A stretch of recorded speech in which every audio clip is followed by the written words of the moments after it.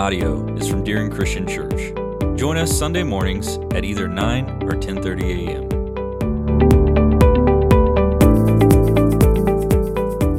a.m. Well, as we've looked through Acts, we have seen, we took a look at this last week. There are a number of times in Scripture that God shows up. He shows up in people's lives, and what I mean by that, he shows up and has a message for them. Sometimes that happens in dreams, sometimes that happens in visions. We looked at that. On that note, let me just ask you this for a moment. For you, and this might look different depending upon the part of your life that you're focusing on when I ask this question. But for you, what does a dream scenario look like? What does it? Let's say you're a sportsman or a sportswoman. You like to hunt or fish or something along those lines. Fall is coming after all right? So what does a dream scenario look like for that? Okay, maybe you're a sports fan. Now for me, since I'm a KU fan, I know what a dream scenario looks like since they're national champions in basketball, and I'm pretty sure that they'll be national champions in football after this year. No, not going to happen. That would be a dream scenario, okay? So, what about as an employee, a dream scenario? What maybe as an employer? What would that look like for you? What about as a spouse or a parent? What would that dream scenario look like? We think a lot about our children. We think about their future. What would a dream come true be for our children? What about this? What is the dream scenario for you as a believer in Christ Jesus? What would that look like? As I've told you, when God showed up in Acts chapter 10, that account of it showed up to a man named Cornelius, showed up to a guy named Peter. Okay, to Cornelius, it was a visit of an angel. To the Apostle Peter, it was a visit, the voice of the Lord, it seems, and then the prompting and the speaking of the Holy Spirit. It wasn't dreams here. Even Peter, when he's up on the roof at the house of Simon the tanner in Joppa, it doesn't say that he's up on the roof praying and he falls asleep. If you look closely at chapter 10, it says he fell into a trance and he had a vision of this incredible scene of a sheet full of animals floating down out of heaven. I mean, what does this all look like? What does it mean? So we have Peter, we have a centurion in Caesarea, a town around 30 miles away or so, an important town in New Testament history. And this centurion, again, was named Cornelius. All right, so what we looked at last week is God showed up he sent one of his angels to Cornelius. God showed up himself to Peter. So this takes place. Cornelius has sent a contingent to Joppa, again about 30 miles from Caesarea, to gather up Peter and bring him back. And Peter agrees to go. Now, as we're going to see from the text today, it takes a little while to get there. 30 miles in those days wasn't quite like 30 miles these days. All right, so let's take a look at it. We're going to begin in verse 23. Okay, on the next day, this is speaking of Peter, he got up and went away with them. Them is this contingent that Cornelius sent from Caesarea to go and get Peter. But look at this. There's some more details here. And some of the brethren from Joppa, that's some of the believers, accompanied him. Look at verse 24. It says this: on the following day he entered Caesarea. Now Cornelius was waiting for them and had called together his relatives and close friends. Okay, so notice first of all, it takes a little while to get there. Now let's just set this up a little bit. Cornelius received his vision around 3 o'clock in the afternoon, a couple of days earlier, right? So he immediately sent this contingent to Joppa. They arrive the next day. Peter keeps them for the night, agrees to go with them, leaves the next day. Now, there's a bigger group here. You got the group that had come from Caesarea to get Peter. You've got Peter leaving with them, but Peter also brings some people with him. So I'm sure it takes him a little bit longer to travel, and it takes them a couple of days to arrive in Caesarea. Peter, by the way, very wise here to take some friends with him, because these friends would not just be there to support him. I think Peter was more concerned about this. He knew something big was about to happen. And it's a good idea when something, as we talked about last week, monumental happens. When something monumental happens, brothers and sisters, it's sometimes hard for people to believe. Okay, that's the type of big thing we're talking about. It's so big, it's like, did that really happen? So it's kind of a good idea to have some witnesses, all right? So Peter takes with him some witnesses. Now, in the meantime, Cornelius is back in Caesarea. He sent this contingent out, and he immediately begins to get the crew together, okay? He gets his relatives, he gets his close friends, and he brings them all to his home. Now, this is not this is not just a good old-fashioned shindig that they're about to have here, all right? There is something big about to take place. And let me tell you something. They might have been there for a little while. From the time, if you look closely in Acts 10, you will see from the time that Cornelius received his visit from the angel, okay? Immediately sent out this contingent to Joppa, again, 30 miles away. Before Peter and company arrive, it's 4 days. It's 4 days before they arrive from Joppa to Caesarea. So this is taking a little while. This isn't just a party that Cornelius is having at his house. There is something big about to happen. And I'm sure they're wondering about on day 3, is this really worth the wait? I mean, Cornelius, we appreciate your hospitality here. But you know what? The guest rooms are full, and I don't like sleeping on the couch. I don't. So is it going to be worth the wait? Well, we're going to see that they'll have to decide for themselves if this was worth the wait, as we see. From the very beginning of this, Peter shows up. We're going to see that this starts off a little awkwardly. All right, so let's look at verse 25. When Peter entered, and remember, Peter is not alone. He has people with him.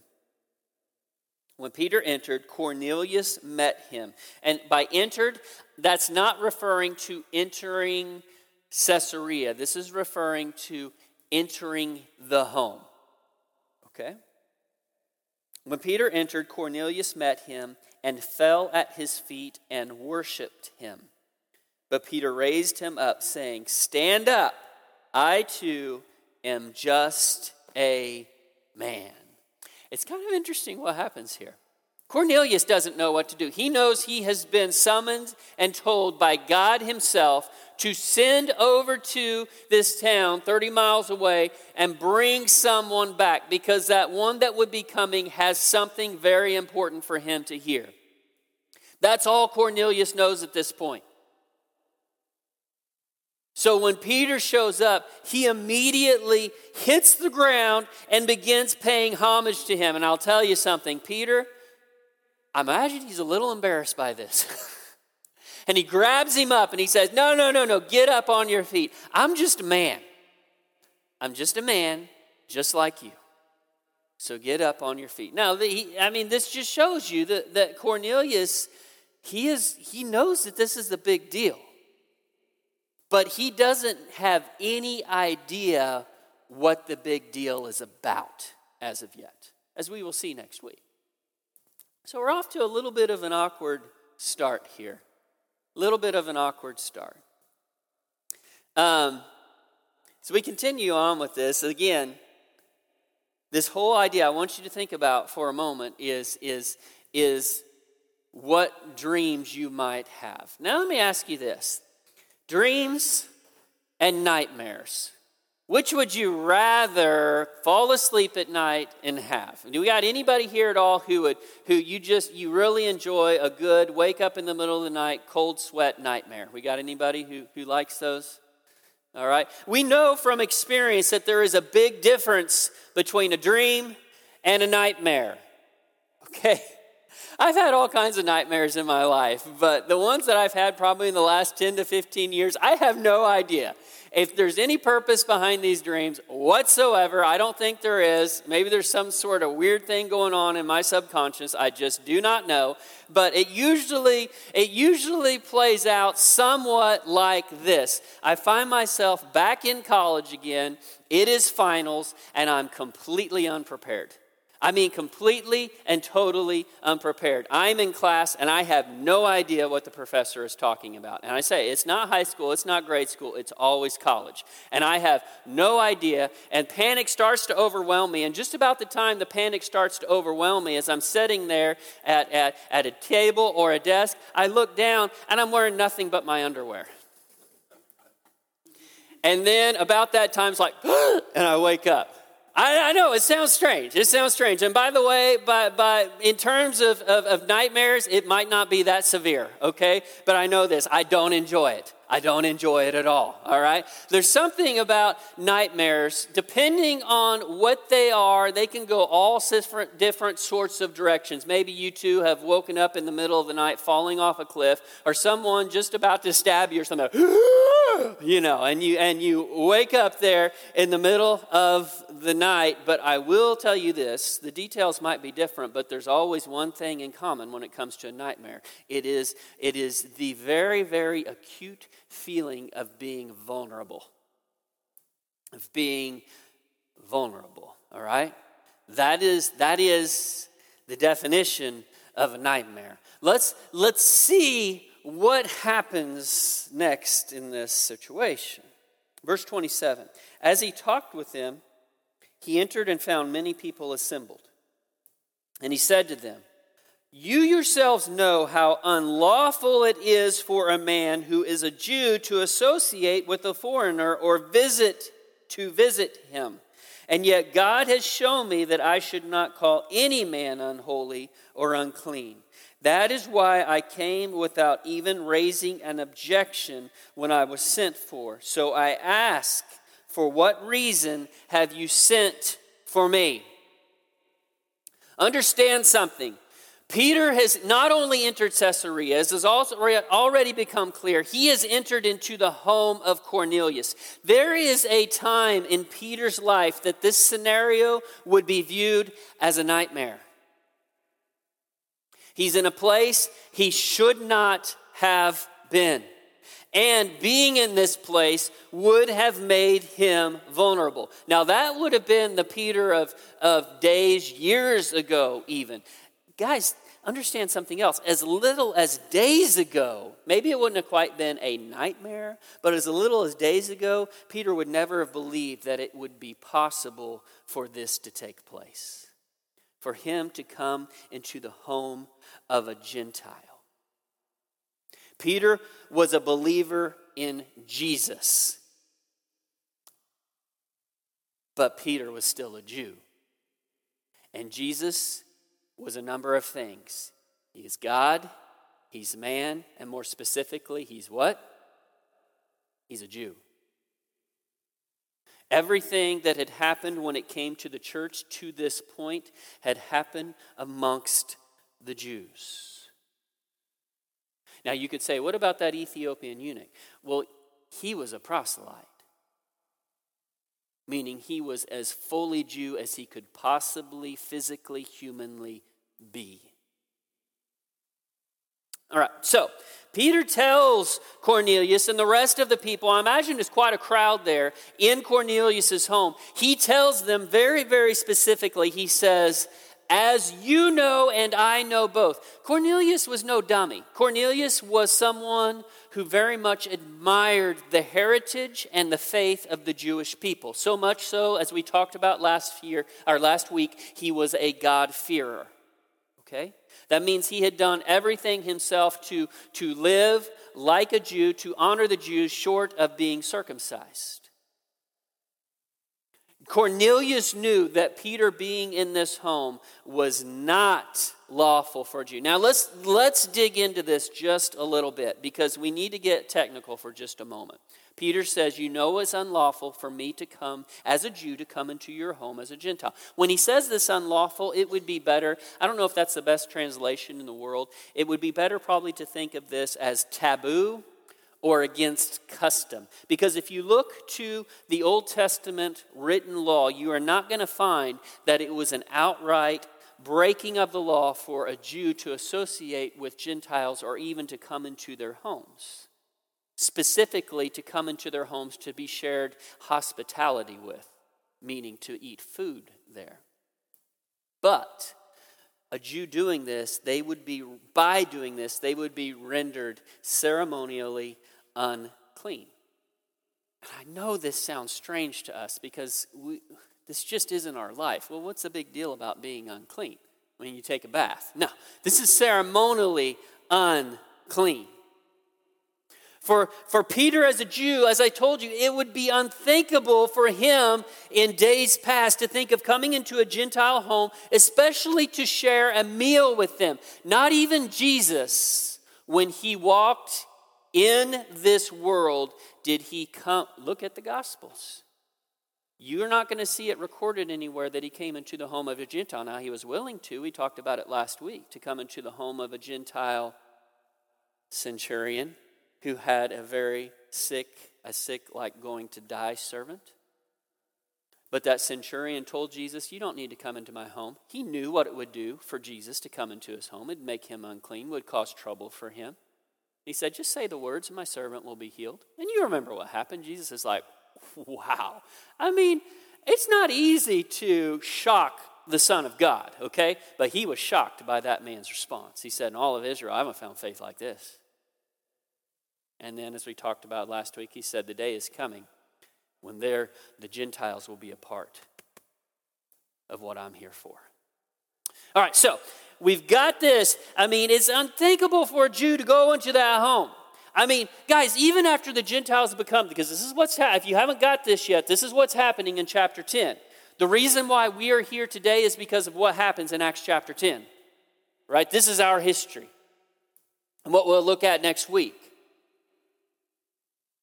But even after the Gentiles became a part of the church, it was still a pretty big deal. I mean, you can see a lot written in the New Testament about meat sacrificed to idols and all of this sorts of things and the controversy surrounding all of this. Boy, if you're a part of that 1 Corinthians Wednesday night class that we do, we talked about that a lot. I mean, a lot. All right, so Peter is in this home. It is shocking, but he is there. And Peter is sharp enough to get a true picture of this vision that he had been given a couple of days before. God himself had showed up, changed Peter's mind, saying, Gentiles no longer unclean. Matter of fact, what does he say again? He says this. He says, God has shown me that I should not call any man unholy or unclean. The best way I can think of this, because as I said, this sounds kind of strange to us, all right? The best way I can think of this and to put it into an example that we might at least a little bit understand is think of a place that you might go and when you leave you just feel kind of dirty. I mean, you understand what I'm saying here? It's like you don't feel comfortable, okay? You leave, you feel like you need to kind of get cleaned up. You know, there's just something about it. Take that times about 10,000, okay, and you have a Jew going into the home of a Gentile. So Peter knew, he was sharp enough to know that all those animals coming down on that sheet meant something, and it meant this. It meant God cares about those Gentiles. Cares about them. Peter does ask for clarification, though. He looks to Cornelius, and he just wants to know for sure. He says, okay, tell me again. I mean, he's meeting him for the first time face to face. And he asks him, just to make it clear, okay, now, why am I here? This is kind of a big deal, Cornelius. You know this. I know this. Why did you ask me to come? Okay? Now, speaking of dreams, the opposite of waking up in a cold sweat, all right, that's that nightmare thing, is this, a dream that you wake up from that you wish you didn't wake up. Have you been there before? I mean, just wanted to stay there for a little while longer. Not that you wanted to live there, okay? But it was good. It was good. I just by a raising of hands, I'm just curious. I hope my wife, she'll be here for the second service. She's in Sunday school now. I hope she'll be okay with this. She doesn't like me asking you to raise hands. Okay, all right. I might not do it in the second service, but she's not here now. So, all right. Have any of you dreamed of heaven? Okay. Did you want to wake up from that? I mean, whatever your dream was, I promise you, it doesn't do justice to what we'll experience one day. But even so, it's like, I think I could have stayed there a little longer. I think I could have. Dumb alarm clock. All right, it's not alarm clocks anymore, it's the stupid phones. Even if you turn the silence off of them, those alarms still work. Sometimes. And you can hit that snooze, doesn't work. The dream's gone. All right? What about a dream? Waking up, wishing you could go back. It's kind of interesting. Peter asks this question of Cornelius, tell me again why I'm here. Tell me why I am here. And once again, Luke, our author of the Acts of the Apostles, gets yet another opportunity to record very clearly that God directed every bit of this. That's important because this is a big, big deal. So let's take a look at it. Verse 30. Cornelius said, 4 days ago to this hour. You catch that? This is the exact time that 4 days earlier Cornelius got visited from the angel of God. I don't know why that's cool to me, but I just think that's pretty cool. Cornelius said, 4 days ago to this hour, I was praying in my house during the 9th hour, and behold, a man stood before me in shining garments, and he said, Cornelius, your prayer has been heard, and your alms have been remembered before God. Therefore, send to Joppa and invite Simon, who is also called Peter, to come to you. He is staying at the house of Simon the tanner by the sea. So I sent for you immediately, and you've been kind enough to come. Now then, we are all here, present before God, to hear all that you have been commanded by the Lord. There's something that we shouldn't miss right here. Catch what Cornelius says of Peter's willingness to be there in his home. Cornelius is very appreciative of Peter's willingness to come. He knows very well this isn't normal. This just did not happen. Devout Jews did not enter into the homes of Gentiles. And Peter, yes, he was a believer in Jesus, but he was still a Jew. So I appreciate personally that Cornelius understood the sacrifice. Because what Peter's doing right here, don't misunderstand, this is getting him in hot water with some people. You don't do this. As we'll see in chapter 11, Peter had to defend what he did not to just Jews, but to Christian Jews. That's the reason why he took all those witnesses with him. He's a sharp guy.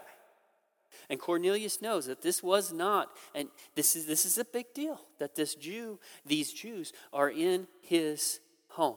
Now here's the thing. Look what Cornelius says next. So I've brought my people together, I'm paraphrasing here a little bit, to hear all that you have to say to us from the Lord. I got a question for you.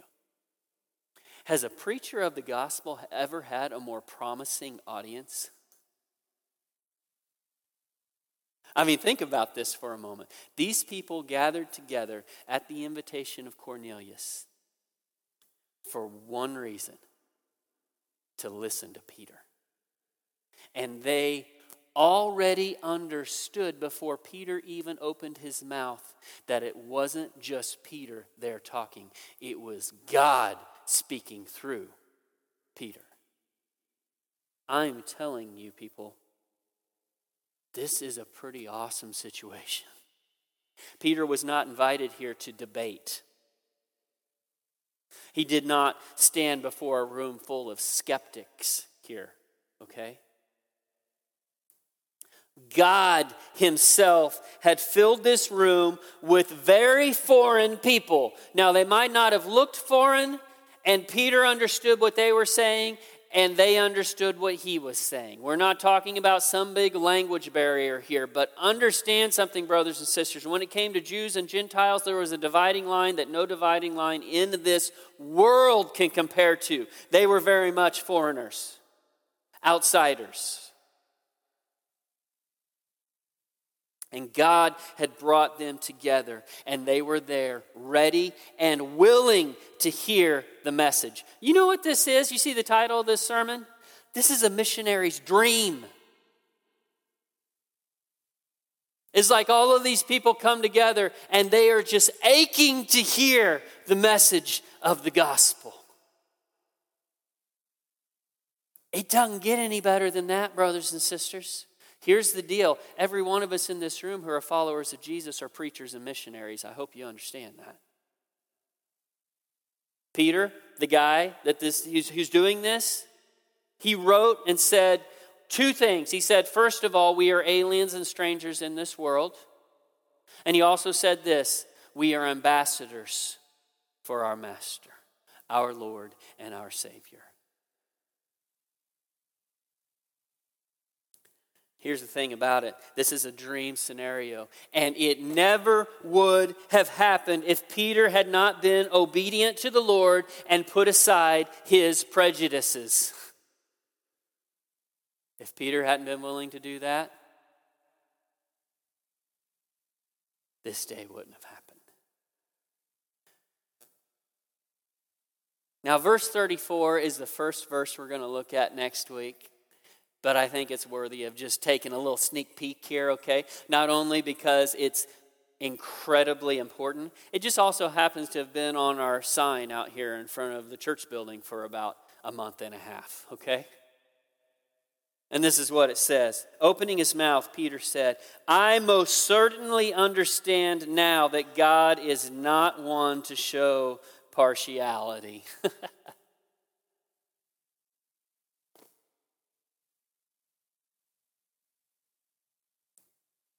It is God's desire. Again, the words of Peter in his first letter, 1 Peter we call it, near the end of our New Testament. It is God's desire that everyone of every nation, of every tribe, of every language be saved. And we should never, ever forget that. So we come to our time of communion today, brothers and sisters. Let's keep a few things in mind. Jews, Gentiles, it doesn't matter. We all, unfortunately, fit in the same category. Without Jesus, we're standing on the outside looking in. And what we're looking into is forgiveness, peace, as we talked about a few weeks ago, eternal purpose in life, justification, salvation. You see, without Jesus, those are qualities, and quality is not even a word that does justice to what these are in our lives. Without Jesus, we got none of it. So when we come to our time of communion, we remember what Jesus has done for us. We remember that he shed our blood. We remember that by Isaiah 53, brothers and sisters, by his stripes, by the beating he endured, we are healed. And as crazy as that sounds, I mean, think about it. Think about this for just a moment. Go to the emergency room next time because you've got this giant cut across your arm, okay? And you don't have a wife who's a nurse like me who loves stuff like that, like gets all giddy about it, of like, I'll take care of it, Nurses are weird people, all right? Okay? So you find yourself in the emergency room, okay? You got this big old gash across your arm. You're sitting there thinking, oh, that hurts. Okay, you do something about this, doc? How about a little Novocaine? I can handle some Novocaine or whatever you do, lidocaine. I don't know. I just want some cane of some stuff. Give me some cane, all right? Okay, because this does not feel good. Okay, and instead of giving you a shot or giving you an IV, you know what they do? They bring another guy and put him in the same room with you, and they start beating him up. And they say, how do you feel? It still hurts. Well, hit him again. Okay, do you feel any better now? No. Well, hit him again. I mean, how strange does this sound? By the beating someone else endures, you are healed. That's not natural, but you know what it is? It's supernatural. And the only reason it worked is because Jesus was not only innocent, it's because he's God. And when we come to our time of communion, we remember and we say thank you. Because without that, we are eternally on the outside looking in.